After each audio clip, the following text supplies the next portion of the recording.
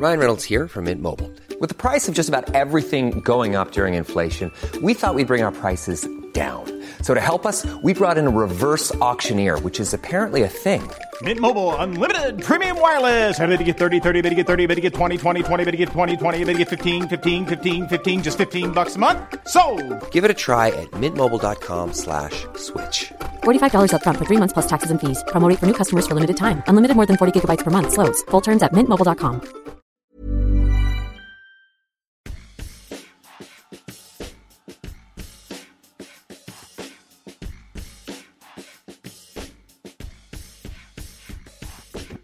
This is Meta, a podcast about podcasts, and I'm Peter Wells, and today I'm joined by one of my all-time favourite podcasters. You can just never tell what's about to come out of his mouth, even though I've listened to 100 shows he's done in the past, and so I know some of his beats and some of his slogans.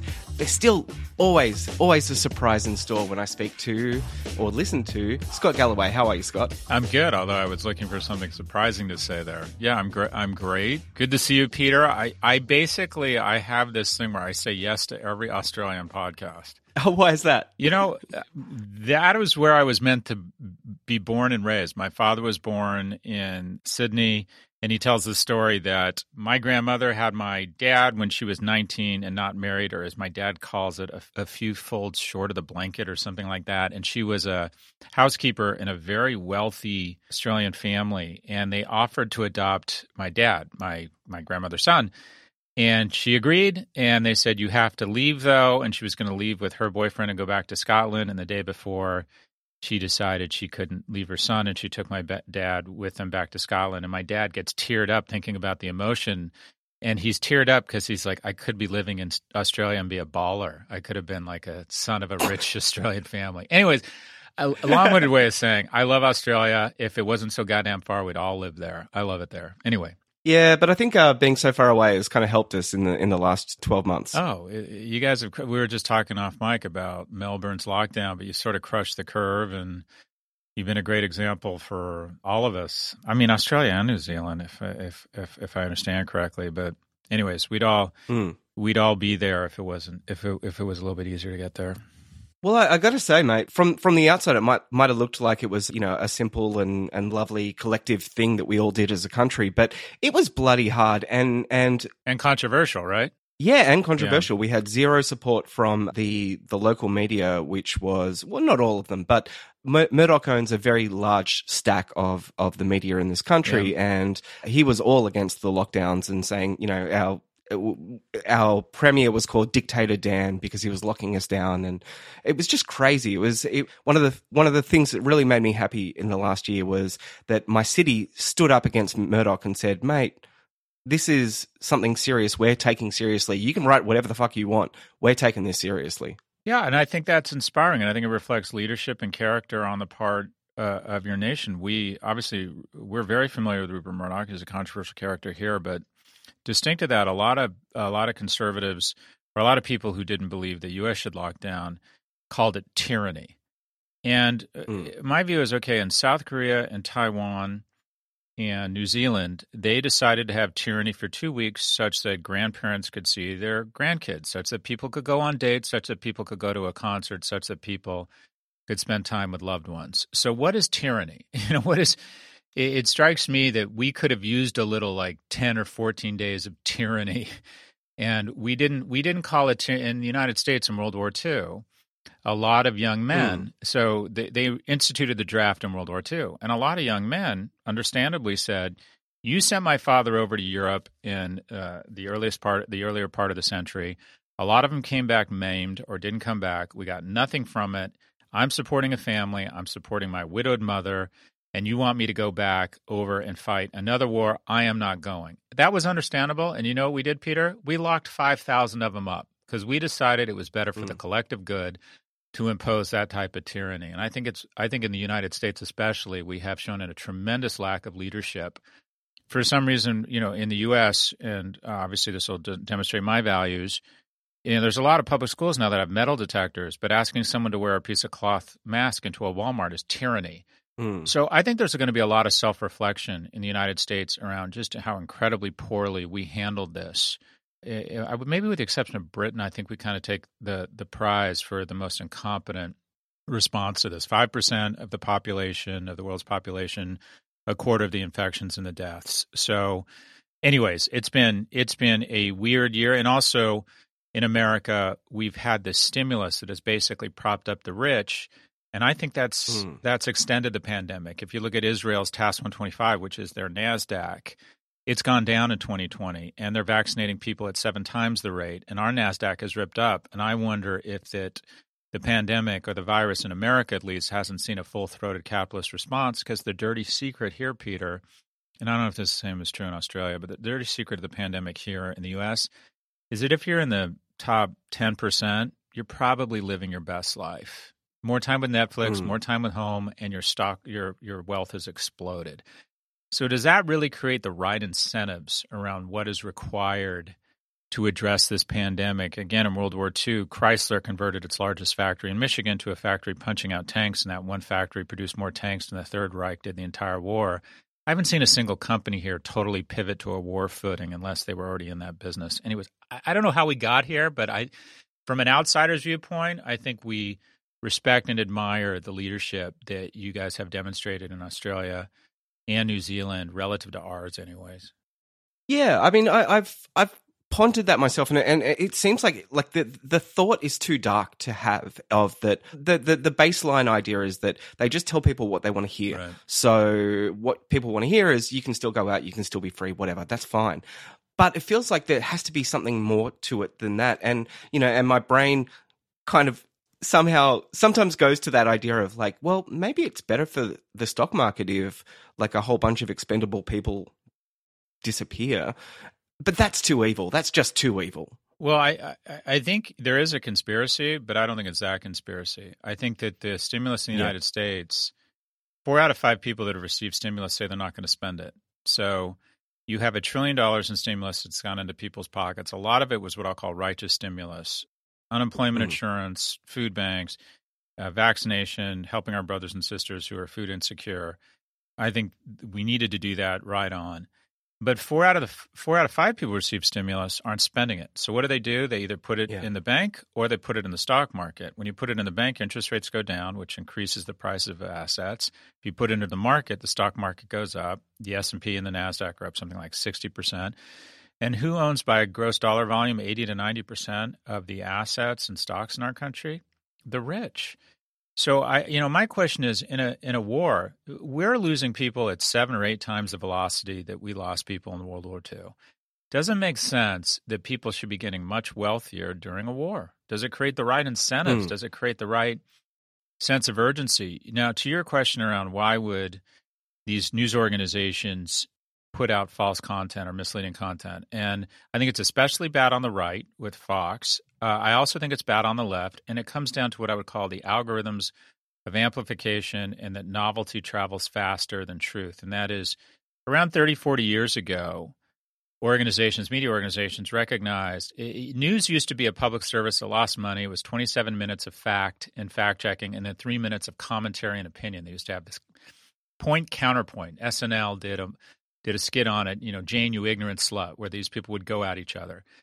Now news has flipped to 97% novelty and calling the other side an ignorant slut, because novelty and opinion and anger that tickles our tribal sensors is just much more entertaining. So CNN has the Situation Room constantly tickling our senses that, this is dangerous and this is awful. Fox is constantly gaslighting the left. And then that content gets put online. And the algorithms of amplification love anti-vax content. They love election misinformation content because it's controversial. And when reasonable people see anti-vax content, they weigh in and say, no, that's actually not accurate. And then other people who are pro-vax weigh in. Then maybe some trolls from foreign actors who want to kind of encourage a fight or a tear at the fabric weigh in. And it creates enragement, which is engagement, which is more Nissan ads, which is more shareholder value. So unfortunately, misinformation and the unnatural amplification of that misinformation beyond what it would get naturally on its own has a profit incentive. So I think we've ended up with content that is divisive and has also resulted in America where 14% of Black Americans don't want to trust the vaccine. 86% don't want to get it. And granted, we have a terrible history with the vaccines in the Black community. But it's more than that. It's that their Facebook feed is filled with misinformation around vaccines. So anyways, it's depressing when you play it out, but I'm hopeful that we're recognizing these problems and that some of the immunities are beginning to kick in. This is the question I keep coming back to is America, it feels like there is an actual change happening. As someone who's watched America from the outside for a very, very long time, it feels like a breaking point. And I'm not sure if that's just me putting a narrative spin or an arc onto what I'm watching, but it does feel like this shit can't continue. I think you're right. My book, Post-Corona, I make a bunch of predictions, and people say, what's your prediction for America in 2021? And I said, I think it's either going to be our best year or our worst year. And I don't know if this is the beginning of the end or the beginning of a renaissance. And I don't like the notion that it's just fate, that it'll play out as it plays out. I think we've got to really be thoughtful and say, okay, if we spend $700 billion on the military and $7 billion on the CDC, and there don't appear to be any tanks lined up at the Canadian-American border or the Mexican-American border, yet this enemy that's 1/4000th the width of a human hair is killing more people than any war, then do we have our priorities mixed up? If a third of our nation has comorbidities through poor diet because they don't have access to healthier food, they don't have access to health care, and they make so little money that even though they're vulnerable, they have to put themselves in harm's way by putting their diabetes medication and their Diet Cokes in a cooler and heading out as an Uber driver. Have we set ourselves up? Have we set ourselves up where we think we're so exceptional that it's resulted in a level of arrogance that, okay, the virus seems to be spreading everywhere, but that wouldn't happen here? You know, that was generally the feeling a year ago.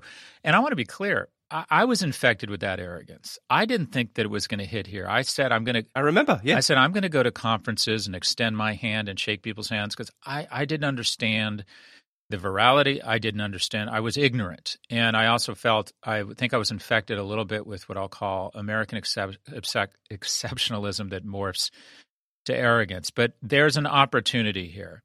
Do we decide, okay, we're just not going to let a third of our population be vulnerable, not have access to health care, not have a month's worth of savings? Do we decide to maybe leave some emissions behind? Do we decide that people with children can work from home and perhaps not have to commute as much? Do we decide to have a Marshall Plan for moms who have absolutely we have lost 30 years of workforce progress. We now have the same number of women in the workforce as we had in 1988 because they have unfortunately been forced to stay at home and teach their kids if schools have been closed. Like what are our decisions here around capital allocation, around the way we approach healthcare, the way we approach each other? Should one man be losing and gaining the wealth of the state of Vermont in 2 average trading days of his holdings in Amazon? I mean, I'm a capitalist. I think we should have billionaires, but has it gotten out of control? Should one man, Elon Musk, add the GDP of Hungary since the pandemic broke out? Does it make sense that one man is aggregating the wealth of a large nation since war broke out? So, but we have to look at all of these things and then make conscious decisions. I don't like the notion that we're just going to be fatalists and just say how it all plays out. So I'm hopeful there's some big silver linings here, but only if we're sober around where we've screwed up, what are the diseases that have haunted us, and how can we, if you will, vaccinate ourselves against this happening again. Yeah. Look, we'll move on from COVID after this, I promise. But it's nice to know that people see the work we did in Melbourne and appreciate or envy the hard steps we took in Melbourne. One of the things that doesn't get enough coverage, I think, that was central to our success was there was a government program to pay people sick leave who didn't have sick leave. So if you were an Uber driver, if you were a casual worker, and our Premier actually got on TV and said, insecure labor is one of our largest health issues facing us today, and that's why we're going to pay people to be homesick so that they don't go out and spread the virus. This is something that comes up quite a bit on your various shows when you talk about, the gig economy and things like that. First of all, what is your opinion on the gig economy, and is it a net positive or net negative for our society? So I think if you look at the American economy, it's gone through kind of the manufacturing phase. It was agrarian, it was farming, then it was manufacturing, then it was the service economy. And I would argue it went to the innovation economy. I think big tech is full of a ton of incredible innovation. I worry that it's moved to the exploitation economy, that companies that are aggregating the most shareholder value right now, whether it's Google or Facebook or Robinhood or Uber, are in the business of using software to arbitrage human capital. I think essentially Uber is a piece of software that says there is an underclass of mostly immigrants who are willing to take $6, $8, $10 an hour, or even take a negative wage and do a payday loan against the maintenance in their car because the only asset they have is time and a smartphone because they don't have great prospects. I think Robinhood is playing off of people's boredom and especially young men's propensity towards an addiction towards gambling, and also these apps make you feel like everyone around you is doing better. Everyone's better looking. Everyone's has more money. Everyone is making money on stocks. And I think we've turned into, unfortunately, there's a bit of a menace economy. I think Facebook is the incentives are all screwed up. I think they divide us. So I worry that we're moving to this exploitation economy. And I would argue that the gig economy is part of that. And we had a proposition here in California that passed. They spent $120 million. Their proponents were able to raise like $2 million, but basically says they can't unionize. They did get some things. They did get a banker and escrow for health care. But I think there's a deeper sickness here in the United States, and that is the U.S. used to be about helping unremarkable people become remarkable and gain economic security. And I think it's slowly but surely pivoted to how do we take the remarkable and turn them into billionaires. In my industry, in education, it used to be about letting in unremarkable sons of single immigrant mothers who lived and died as secretary, yours truly, and giving them a great education for a total of $7,000 in tuition. Now it's turned to how do we find the remarkable kids and turn them into billionaires? And there's some good components of that. If you're a remarkable kid in the inner city, Harvard will find you and you will find Harvard. But I can prove to us mathematically that 99% of our children are not remarkable. And what do we do with those guys now? And I would argue that the education system and more broadly our society has moved from how do we get people into the top 1%, and it's morphed to how do we turn the top 1% into billionaires. It's become the Hunger Games, where let's either give people an incredible life or they die a hideous death, or more broadly speaking, we're barreling towards a society in the U.S. here of 350 million serfs serving 3 million lords. I think we've lost the script. I think our tax policy is ridiculous. Billionaires now pay a lower tax rate than their personal assistants or the Uber driver or secretaries. We have education institutions that see themselves as luxury brands that brag about rejecting 90% of their applicants, which in my view is tantamount to a housing shelter, bragging they turned away 90% of the people that showed up last night. So we have some real, and the pandemic has highlighted some of this ugliness. And I'd like to think there's a lot of people who recognize this is not sustainable. When you have the levels of income inequality we have in the United States, if you look at economic history, the good news is they always self-correct. The bad news is that the mechanisms of self-correction are war, famine, or revolution. And I would argue we're two or three of three right now. Pestilence is famine, and revolution, I don't care if it's Black Lives Matter or what's happened at the GameStop, Reddit movement. I think it's a form of revolution. I think when young people under the age of 40, when they see their wealth go from 19% of wealth in the U.S. to 9%, I think they're just fed up. The basic compact in a society is that if you play by the rules and you're a good person and you work hard, by the time you're 30, you'll be doing than your parents were at 30. For the first time in our history, that's no longer true in America. And I think that's the basis of what I would call sort of, several kind of mini revolutions taking place. Yeah, but it feels like COVID really laid bare a lot of the lies that we tell ourselves 100%. As a society. 100%. We think that we're a very egalitarian society, there's no class structure, all that kind of stuff, suddenly goes out the window when you can sit at home and order something in an Uber and it arrives and you never have to touch a grocery. I think kind of the biggest trend in our society right now is what I call dispersion. And the easiest way to describe that is that, I don't know if this was true in Australia, but we could get Wonder Woman 1984 the same day it was in the theaters. Content is being dispersed to our screens without passing through the gatekeepers of movie theaters. Jeffrey Katzenberg doesn't greenlight stuff at Quibi. It's you and me on TikTok deciding what content. There's going to be a dispersion of healthcare, and that is 99% of the people who contracted, endured, and developed antibodies to the novel coronavirus will have never entered a doctor's office, much less a hospital. So they're getting healthcare at home. Dispersion of my business, education, more people, probably there's probably going to be more money spent on remote learning in the next 24 months than in the last 24 years. So it's being dispersed. Headquarters is being dispersed, right? A $12 trillion asset class in the U.S., we'll see probably a net demand destruction of 20 to 30%, and it's all going to the home. So that ratty carpet is now intolerable. You spend money on Zoom. You're upgrading your house, your home office. It's all lumber prices all-time high, residential real estate at an all-time high. And we're seeing a massive dispersion of all sorts of industries. I think that's probably the biggest opportunity is when we see that the content that's being almost like a centrifugal force being spun out to the end consumer. And I think, okay, how do we get in the way of that? I don't remember what the original question is. I'm lost. Where am I, Peter? Where am I?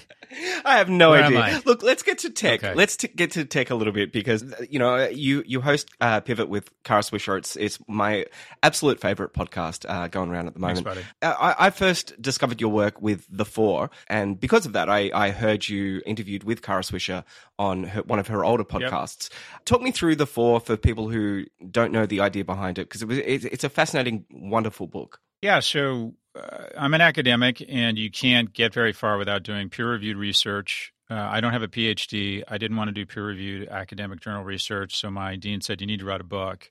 And the companies I'm fascinated with are Amazon, Apple, Facebook, and Google, and I'm really fascinated with how technology disrupts traditional industry. So I decided to write a book about these four companies and try and understand their link to our instinct and see if you could reverse engineer the key components of what is required for a company to potentially get to $1 trillion. And I discovered that I thought they fit well to basic instincts.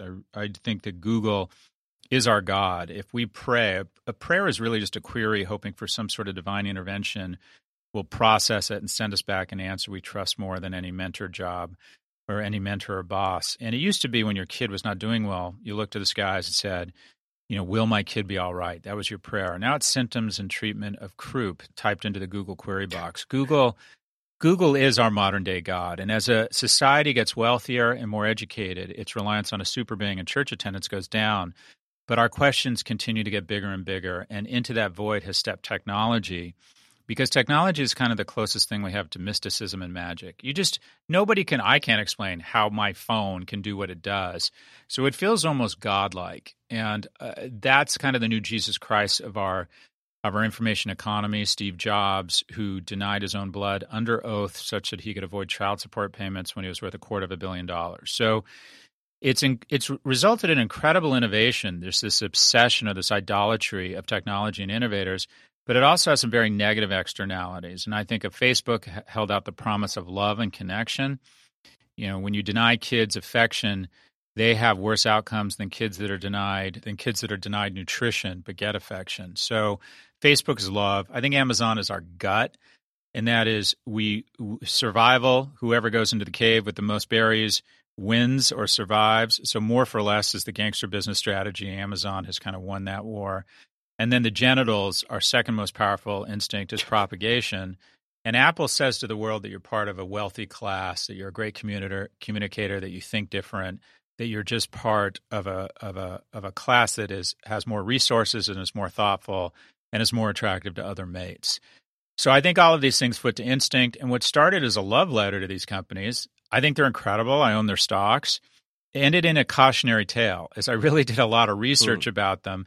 And it seems sort of passé now, but when I was writing this book 4 years ago, I said in the book, I think Mark Zuckerberg is the most dangerous person in the world. And people said that I was a loon and an alarmist, and that I thought Google should be broken up, and that I thought Amazon was going to be bad for American retail and job growth. And there was a lot of pushback initially, and every day it's almost gotten to a point. Like there was a moment where people said, wow, this was really forward thinking. Now everyone's like, Jan, tell me something I don't know.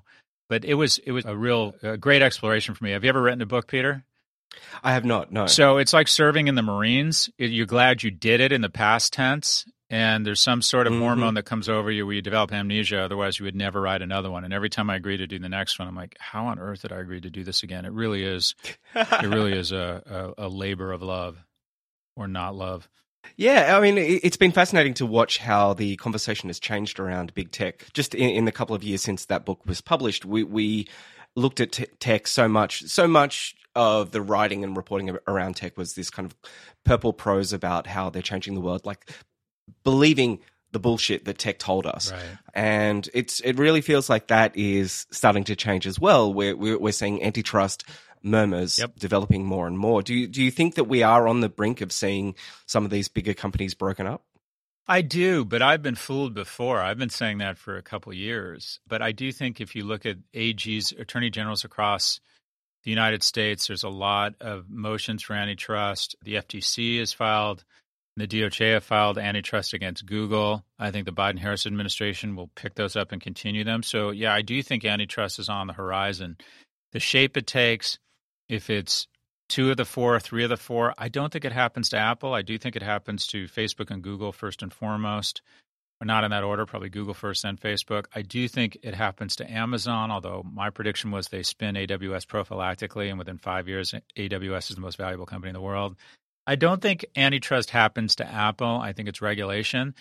Elegant antitrust not only breaks up the company and oxygenates the economy, but the shareholders do well. When eBay spun PayPal, PayPal is now worth, I think, 20 times more than eBay. When AT&T was broken up, each of the 7 companies within 10 years was worth more independently than the original mothership of AT&T. So elegant antitrust is a very capitalist thing to do. And the problem with trying to break up Apple is who gets control of the brand.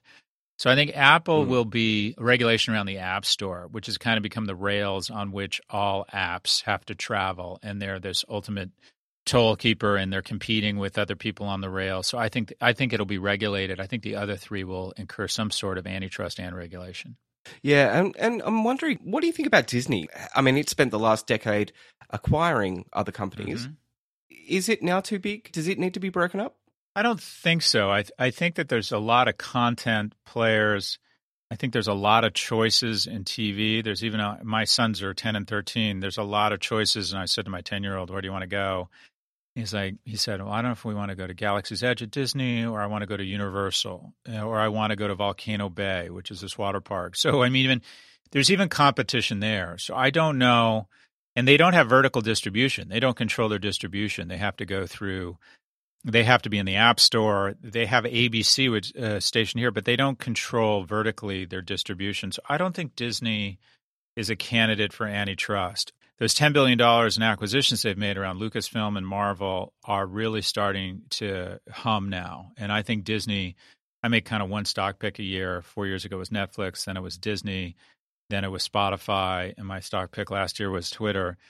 But I think Disney has the opportunity, if you will, to create what I call the ultimate rundle. And that's my terrible word for recurring revenue bundle. So think of Prime as a recurring revenue bundle that includes photo storage, 48-hour free delivery, Amazon Prime Video. I think where Disney is headed, and they will use Disney Plus as kind of the anchor for this, is they'll say, all right, Peter, you're gonna join something called Disney Plus Plus, and it's $50 a month. And in exchange for that, you get special cabins on Disney cruises. You get to come to Disney World on special days. You get Disney Plus and ESPN and Hulu all preloaded on your phone. You get a Baby Yoda doll sent to you automatically because we know you're watching The Mandalorian and you love it. And if you're in Europe or the US, and maybe not Australia, but if you have kids, I feel like you're going to have to join this damn thing. And so, and what you see in the marketplace is a company can maintain its revenues or even decline, have its revenues decrease, and massively increase stakeholder value with a move to recurring revenue. So, for example, Apple in the last 18 months really hasn't meaningfully increased its top-line revenue nor its earnings, but it's gone from a price-earnings multiple of 14 to 40. Its stock has more than doubled because it now has not 10%, but 25% of its revenue coming from recurring revenue. And that is Apple One, their apps. And I think they're about to go full rundle and start saying, all right, Peter, pay us $100, $150 a month, and the latest iPhone, iPad, AirPod Pros, and all the apps you love will get you the item 60 days before anybody else, and it'll be preloaded. And you'll just say, take me, I'm yours, Apple. And then maybe special events for podcasters at the Apple Store in Melbourne. And you'll just decide that you want to be part of that community. And what these recurring revenue bundles tap into, and it's one of the things I learned from Mark Ritson, who's kind of I'll call my nemesis because I'm jealous of him. If that guy was in America, he'd be the most famous academic in the world. But anyways, Shinai Angar who's a colleague at Columbia, and Mark both have said something that stuck with me. Professor Iyengar said that choice is a tax. And I've always thought choice is a good thing. And her view was, she has this great quote, that we don't want more choice. We just want we want fewer choices, but we want to be more confident in the choices presented. And that's what a recurring revenue bundle is. It says, okay, we know you're going to love this stuff. We know you want it. We're going to charge you one annual fee, and we're going to make your life a lot easier. So I think Disney is a fantastic stock to own. I think it's a fantastic company.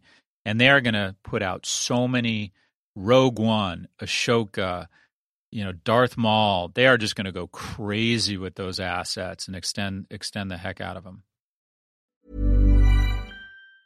There's never been a faster or easier way to start your weight loss journey than with PlushCare. PlushCare accepts most insurance plans and gives you online access to board-certified physicians who can prescribe FDA-approved weight loss medications like Wegovy and Zepbound for those who qualify.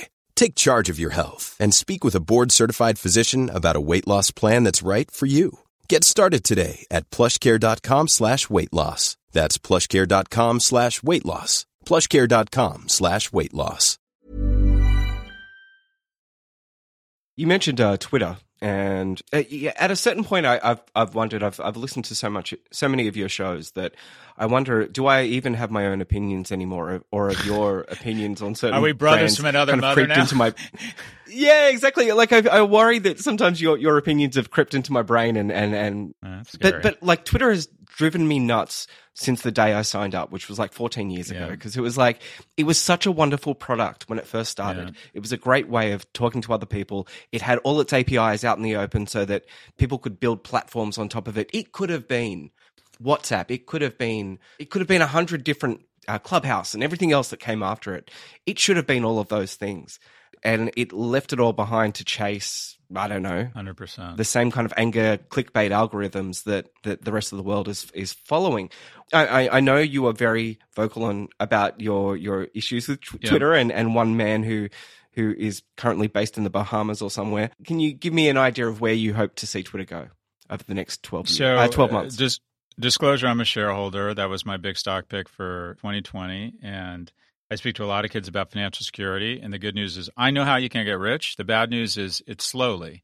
And I buy one stock maybe every 1 or 2 years, and I hold it for several years. And I found that that's been a great strategy. I think the tagline for Robinhood, the trading app, should be the more you trade, the more you lose. I think the key is to find good companies that you're willing to hold for a decade. So I love Twitter. I'm addicted to it. I also think that the algorithms of amplification are tearing at our society. And Facebook and Google can do them at scale.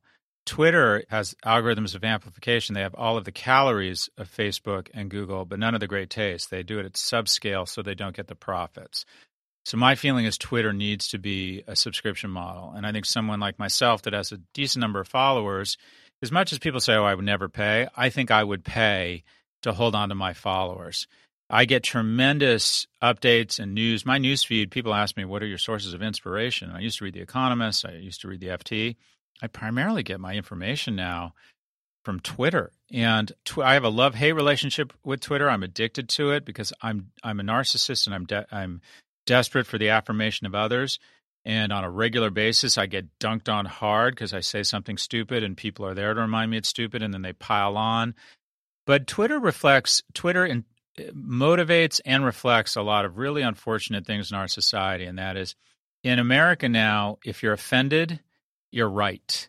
There's this kind of orthodoxy where anybody, especially on college campuses, if you're offended, it means you're right. And if you dunk on people because of you're offended, you get virtue points. There's a Guardians of Gotcha reward system on Twitter where it's not about a discussion. It's about pushing people up so you can tear them down. The incentives, the algorithms love brevity and violence. So if someone gives you a quick sentence back like, that ain't chief, or easy for, or comments on something I'm saying and just writes back white privilege, the algorithm loves that. It loves pithy, aggressive, brief statements. And I actually think Twitter might be responsible for making almost every celebrity and media person a skosh more of an asshole. Because you get a ton of likes and reinforcement for being pithy and a bit of a dick. Yep. And is that really what we want to be moving towards? And then in the U.S., we had misinformation on the Twitter platform that motivated a mob. I'm not saying that was the sole contributor, but it was definitely part of it. And then they were organizing on Twitter. And my sense is that Twitter has become even an unwitting handmaid to sedition. And they're finding, in my view, or I think they've come to the realization, or I hope they've come to the realization, that a Capitol police officer being bludgeoned to death by a fire extinguisher is not a good business model. And so I would like to see them do a few things. Move to subscription, which I think they could easily do. Invest in vertical content. I think they should buy CNN. I think they could actually buy it for $7 to $8 billion, which would be about a 20% dilution.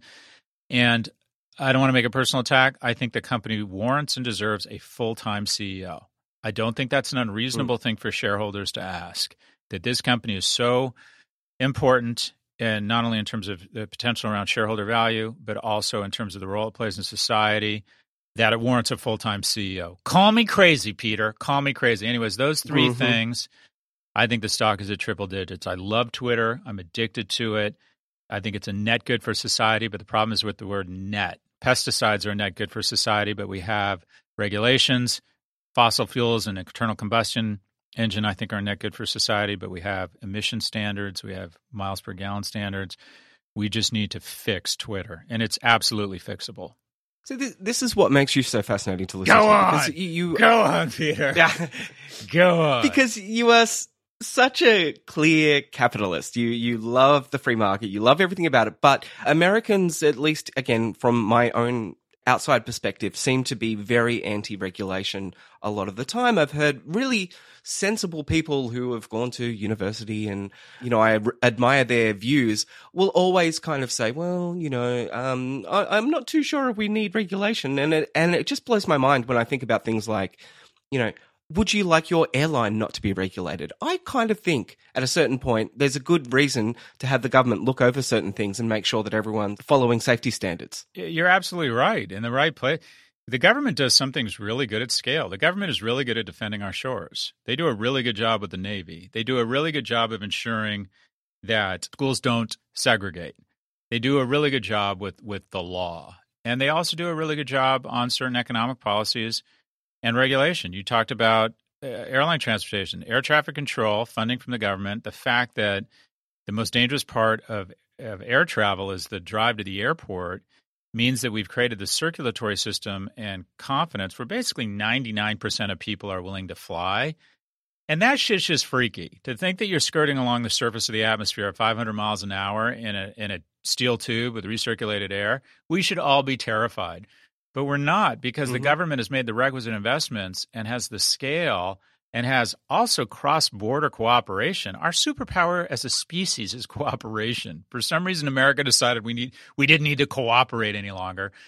But air traffic control, when an American airliner is headed into Shevchenko Airport or whatever it is in Moscow, they speak the same language. They have the same formats. They have a respect for each other. They cooperate.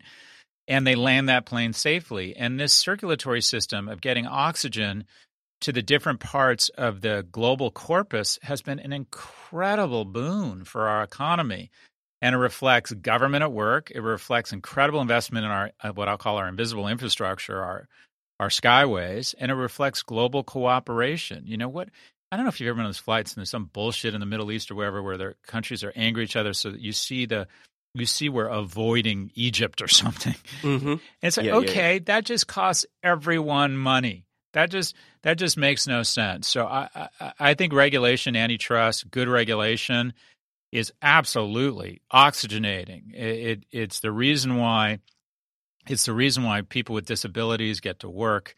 It's the reason why kids with single mothers aren't in poverty, that we have equal rights, or to a certain extent, I would say we have equal rights. We're still not there yet. But yeah, I think the government, there's been a screed in America since Reagan that government is bad, that they're incompetent and that they're evil. And as a result, it's become a self-fulfilling prophecy because we keep cutting their budgets. They become less and less competent. And then what do you know? A pandemic hits and our state and local health authorities just don't have resources. And we don't do a great job of handling this. So it's become a self-fulfilling prophecy. Government is our connective tissue. We need to stop disparaging them. We need to make it cool to go to work in government again. and not just for the ego jobs to be, an elected official. But I love government. I love infrastructure. I always say I'm the son or the product of big government. I went to state schools, UCLA and UC Berkeley. So the generosity of taxpayers and the vision of the University of California, the Regents government, changed my life. I'm here with you today because of big government. Yeah, I wish more people would see the role that government can play in lifting everyone up. But anyway, I asked this question to Kara, and you mentioned Zuck earlier, so I have to ask you now. Who do you think is more detrimental to society, Zuckerberg or Murdoch? Oh, Zuckerberg, because biology will take care of Murdoch. He's no longer going to be an issue in the next few years, and the next generation aren't as smart and they aren't as evil. So that cocktail isn't as powerful. That nitro and glycerin just isn't there with the next generation. Zuckerberg could be with us for another 50 years. I said in my book that Mark Zuckerberg is the most dangerous person on the planet. I think he's a sociopath.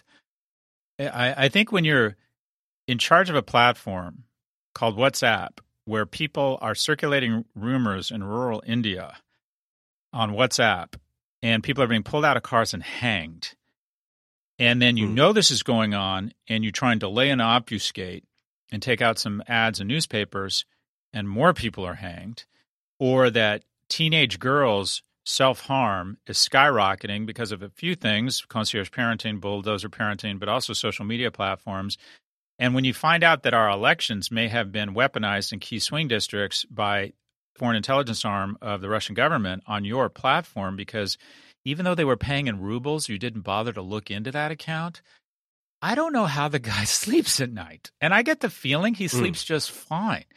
So you have a sociopath. He can't be removed from office, and he could be with us for 50 or 60 years, and he's controlling the algorithms that present the content to 1/3 of the globe's population. What could go wrong? I mean, this guy hands down is the most dangerous person on the planet. And Murdoch's been incredibly damaging. He's done. What is he? How old is Rupert? 89, 86, something like that. Okay, so biology is going to solve that problem for us. It's going to solve it with Putin as well. The Zuck could be with us for another 60 or 70 years.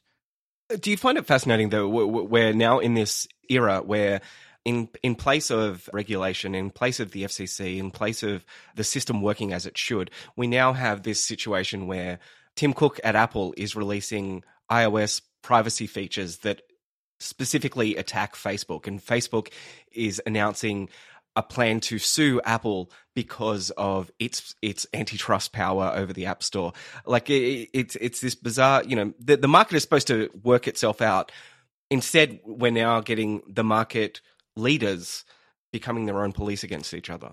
Yeah, well, if you look at the insurrection, we didn't turn to the FBI, we didn't turn to our senators, we begged the head of Airbnb to not rent rooms to people during the inauguration in D.C. We asked Mark Zuckerberg or Jack Dorsey to suspend the president's account. That's where we are.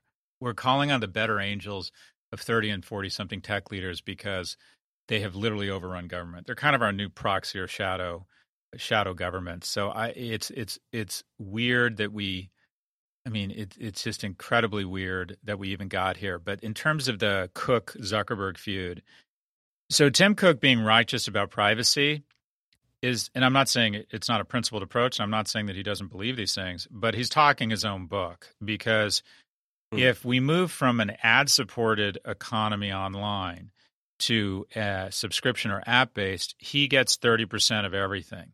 If you download Netflix, if you download Hulu, if you download the Calm app, he takes a 30% toll. If you download the Facebook app, he doesn't get anything because they monetize it themselves by collecting and harvesting your actions and then selling it to advertisers. So is he right? Is Facebook a menace, or is he talking his own book? The answer is yes. I think he's right, but let's be clear. He wants the world to go subscription and app-based or pay-for-play app-based. He's been, very thoughtful about this. I think he manages his brand incredibly well. It is an existential threat to Facebook. I think Facebook trying to go antitrust around Apple seems somewhat ridiculous when you look at how Facebook treats partners. I just think that dog won't hunt, or if it does, expect a lot of antitrust on Facebook. It's definitely a war for the ages, though. And I generally think these guys do not. If you think about globally, the agreement we have is the whole world is bifurcating into iOS and Android. And the deal iOS has with its consumers is you'll get self-expressive benefit. You'll get to communicate to potential employers, potential mates, that you are in the elite iOS class. And will only pull 200 data points a day from your phone, but it's going to cost you $1,200 for $500 of sensors and chipsets. And then Android says we're going to pull 1,400 points a day from your phone. We're going to violate your privacy. We're going to molest your privacy. But you're going to get a phone that's got the processing power of the space station for free. And we're going to give you all these apps for free. And to be blunt, 90% of the world's population is willing to make that trade. They're like, I like seeing where the Uber is and when it's driving up. And okay, maybe they know where my location is. I like Instagram serving me an ad for the weekend when it senses, or it can tell I'm at the Super Bowl because I take a selfie on Instagram. The things that creep my generation out, younger generations see as utility. So the world is bifurcating into what I'll call, we give up some privacy in exchange for utility for free. You know, that old adage, if you're not paying for the product, you are the product, or iOS. And it's a war of the ages. It's a battle between the two. And Tim Cook is taking advantage of the fact that people are increasingly concerned about their privacy, and he's inviting them over to the app-based subscription economy. And generally, I generally think he is horrified by what he sees at Facebook. There's an idea that people are going to get subscription fatigue, I guess, that there are only so many you can hang on to. Where, like, at what point do I just give up because there are far too many services I'm paying for?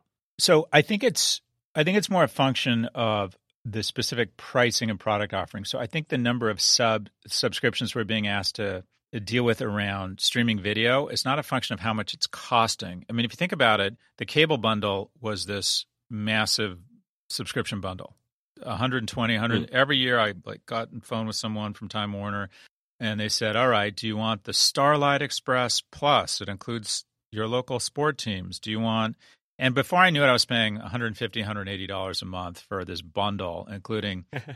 Can I just stop you there and just say, pay TV never took off in this country. Really? So, yeah, we never really had that issue. That's interesting. I was well, huge I mean, in the like US. for years, the pay TV channels weren't able to get sport. Sport was considered of national importance, so they could never poach sport and steal it and make you sign up that way. And I think that really helped. That's interesting.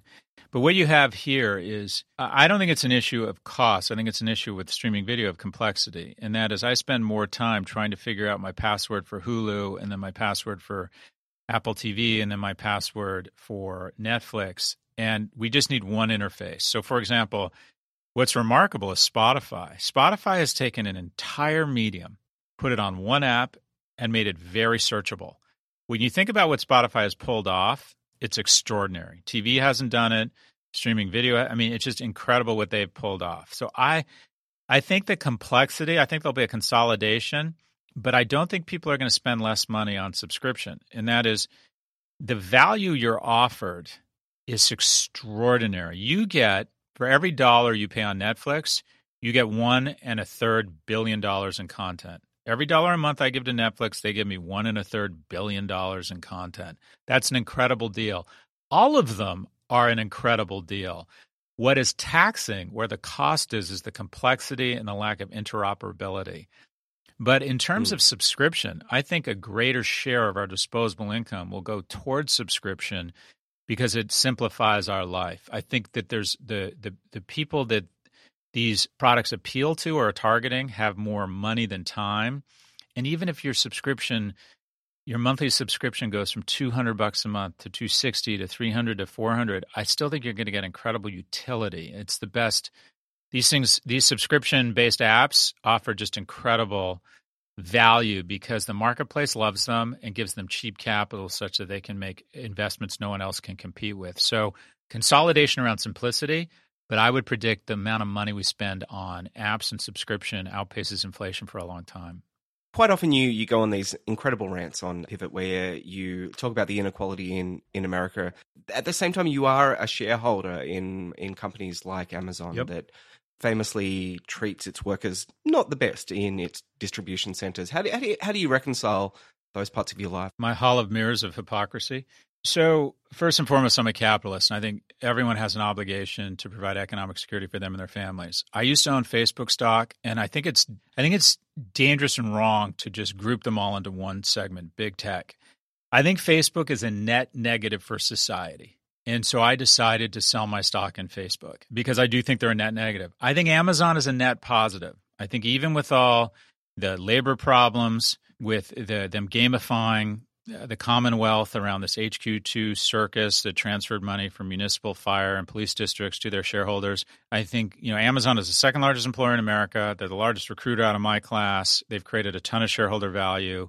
They're the first company to hire 500,000 people in a 12-month period. When they took minimum wage to $15, that was arguably the largest pay raise ever executed on a company. Having said that, job destruction, anti-competitive, monopoly abuse. Quite frankly, I think that's our fault. We need to elect people that hold them accountable. But I think they're a net positive. I think, and again, I don't think that means we don't hold them to account. I'd like to think I am very rough on them. But I'm comfortable being a shareholder. And what I always say to people in a capitalist society is you need to fix your own oxygen mask. You need to invest. You need to focus on your own economic security. If you don't want to invest in an oil company, I get it. I decided you think Exxon is a net negative, don't do it. I think that Amazon and Apple, which I'm an investor, and I think Twitter, which I'm also an investor, I think they're net positives. As a shareholder, I am trying to make changes at Twitter. I am loudly advocating for change there that I think will be better for society. But you know what? I sometimes wake up and go, I have no moral clarity here. But what I'm trying to get to is just selfishly, I'm a capitalist. My economic security comes first. I don't think I'm being too hypocritical. I'm trying to be very transparent, and I'm trying to make changes at the companies I'm a shareholder in. And a company like Facebook, which I think is a net negative, I sold my stock. I'm out. And there's certain companies I will not invest in. I think that's fair. I mean, you can't make it through the day without feeling guilty in some way in this current world. I mean, I don't like ordering from Amazon, but then on a theoretical level, but at the same time, I order something at 10 p.m. and it's there the next day, and fuck, that's a good service. It's incredible. It's just incredible. And look, I mean, I admire and respect the people who do DuckDuckGo, don't, shop at a local bookstore, not at Amazon, go to the local organic market. I get it. More power to you. I'm not that pure. I'm not that pure. Yeah. And, look, you've talked about what happened to GameStop earlier. And I think you're right that a lot of it is being fueled by just crazy day traders. Is there a kind of a bigger picture playing out here? You've mentioned the inequality that might be fueling that, but any kind of further ideas you wanted to just mention about GameStop? Yeah, so I made some stupid comments around GameStop. I said that it was basically a bunch of young men who weren't getting out, weren't attaching to school, weren't attaching to work, and weren't having sex, and were looking for stimulation through other places, so they were trading on these very addictive apps. And the reality is whenever you make a stereotype, you usually find out you're wrong. And what I found out is that there's a lot of people who don't fit that stereotype on Robinhood and GameStop. I think there's some big winners and big losers here. I think the biggest winners, quite frankly, are Robinhood. They signed up millions of accounts. They'll go public at a bigger valuation. I think Reddit increased $2 or $3 billion in value because of the attention that was brought to them. You largely saw a transfer of wealth between a certain number of hedge funds to other hedge funds. Silver Lake and a distressed credit fund were the biggest winners here. Some retail investors made money on the way up. I think more of them will find out made a lot of money on the way down. The thing I worry about is that people mistake. If you're in it to learn, you got to say, okay, why am I here? Why am I trading GameStop or AMC? If you're there to learn, okay, fine. Learning usually costs some money. If you're there for enjoyment, okay, fine, a dope hit. Going to casinos or gambling or going to a strip club or, those things usually cost money. If you're really investing, and I think of investing as I expect to build economic security this way, 80% of day traders lose money. 80% of day traders lose money. And if you're talking about young men are more prone to gambling. 23% of people who gamble develop an addiction for males. It's only 7% for women. 80% of people who are day traders are men. There's a lot of young men at home with this weapon of mass destruction called a phone, and that might be a little bit provocative. And then we have a cadre of billionaires egging them on, posing for the millennial cameras saying, hold the line, and maybe stocks should be thought of differently. And I look at these guys and I know them and I'm like, they don't believe that shit.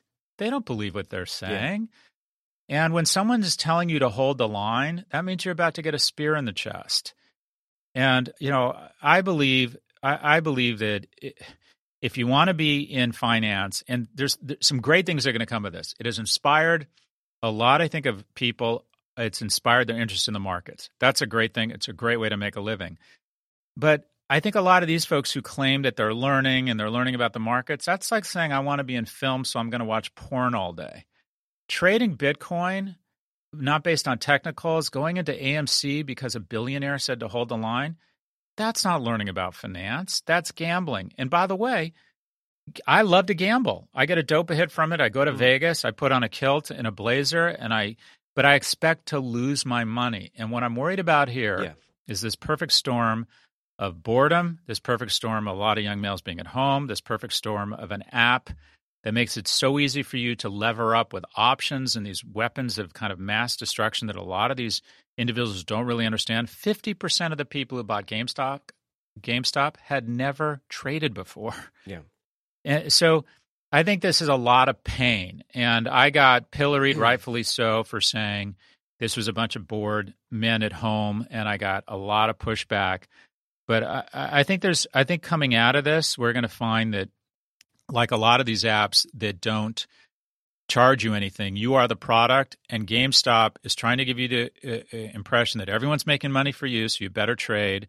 That is not. That is a short-term recipe for losing money. And I think investing in the market should be about building economic security. And I don't think a lot of people were being very honest. I think they thought they were going to make money, and I think there's going to be a lot of pain. Well, Scott, to give you some data points to back up that statement that you said, I know you were torn apart on Twitter, and I think it was more of the way you said it rather than what you were saying, the substance. Yep. But in this country, gambling apps are legal. So you can, open up an app and bet on any football game or horse race or whatever on your phone. I think they're disgusting apps. They're hugely popular amongst young men in this country. A couple of weeks ago, I was chatting to some people who did a stock trading podcast in Australia, and they said that their numbers have skyrocketed during the pandemic because there was no sport on. Yeah. So all these men who would normally gamble on sport, or these young men, had nothing else to gamble on, so they turned to stocks to get that dopamine hit. So I do think that you're absolutely 100% right, that is part of the appeal of what fed GameStop and the craziness that we saw a couple of weeks ago. 100%. Again, don't want to defend the wording of the tweet, but no, I got that wrong. Yeah, look, I think I have shitty takes all the time, but I felt like my heart was in the right place. I coach a lot of young men, and the first thing I do is I ask to see their phone, and I look at what they're using, and I see these kids, 20, 22 years old, spending 3 hours a day on Coinbase. I'm like, what are you doing on Coinbase? I'm trading Bitcoin. I'm like, well, if you believe in Bitcoin, buy it and hold it and ignore it. Unless you think unless you want to pursue a career in foreign exchange or currency exchange or trading. But keep in mind, if you expect to be a trader, you need a supercomputer and work for a firm that has PhDs. You're going up against very talented people on the other side of the trade. Yeah, I got that one wrong. I hope that I do think that I think day trading is just I think it's a menace. And unfortunately, you mentioned a casino. I think most people, when they walk into a casino, sort of know they might lose.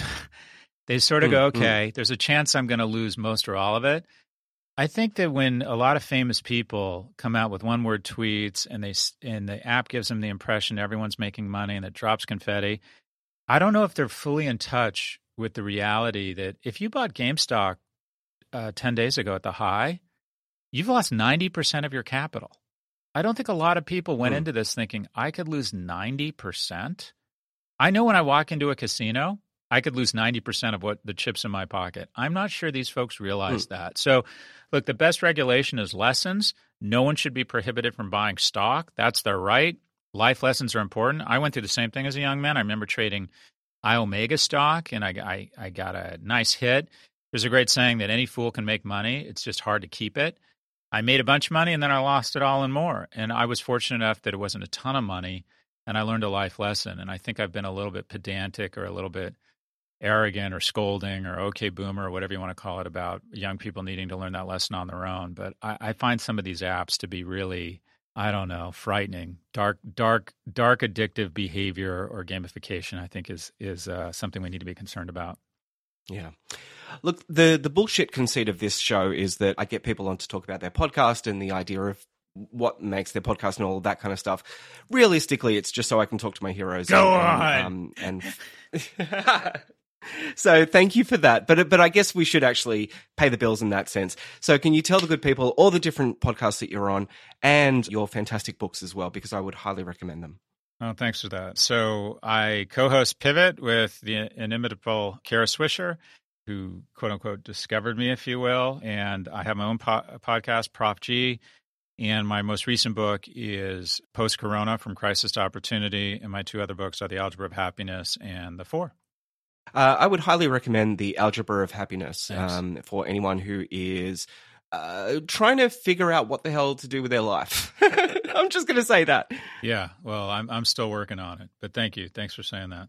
No worries at all, mate. Scott, you're an absolute inspiration. I'll say the one thing that Kara said about you when she was on here, that in a given hour, you will drop 7 or 8 insights that most people would kill to get one out in their life. So, yeah, that's the nicest and most disingenuous thing she's ever said about me. But thank you. I thought you were going to say drop 7 or 8 F-bombs, but thank you, Peter, and keep doing your good work. And Australia, I cannot wait to get back to Melbourne. And I get the sense that Peter Wells is very dialed in Melbourne. Am I right or am I right?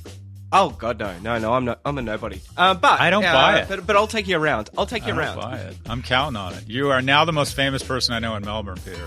Fantastic. Well, I mean, seriously, I'm hanging to get back to America. I used to visit like 3 or 4 times a year. Place to visit. And there's something about the energy of the joint that is infectious, and that's a terrible word to use in 2021. But you know, it's a really wonderful place to visit, and I miss going there. So I really want you guys to get your shit back together, mate. To get it together. Don't count us out. We're on our way back, Peter. Don't count us out. We're on our way back. All right, brother. All right. Thank you so much. Stay safe. Cheers. Bye.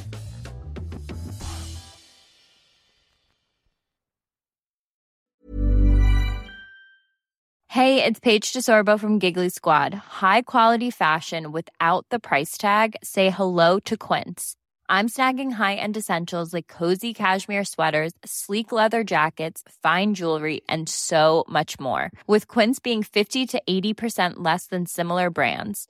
And they partner with factories that prioritize safe, ethical, and responsible manufacturing. I love that. Luxury quality within reach. Go to quince.com/style to get free shipping and 365-day returns on your next order. Quince.com/style.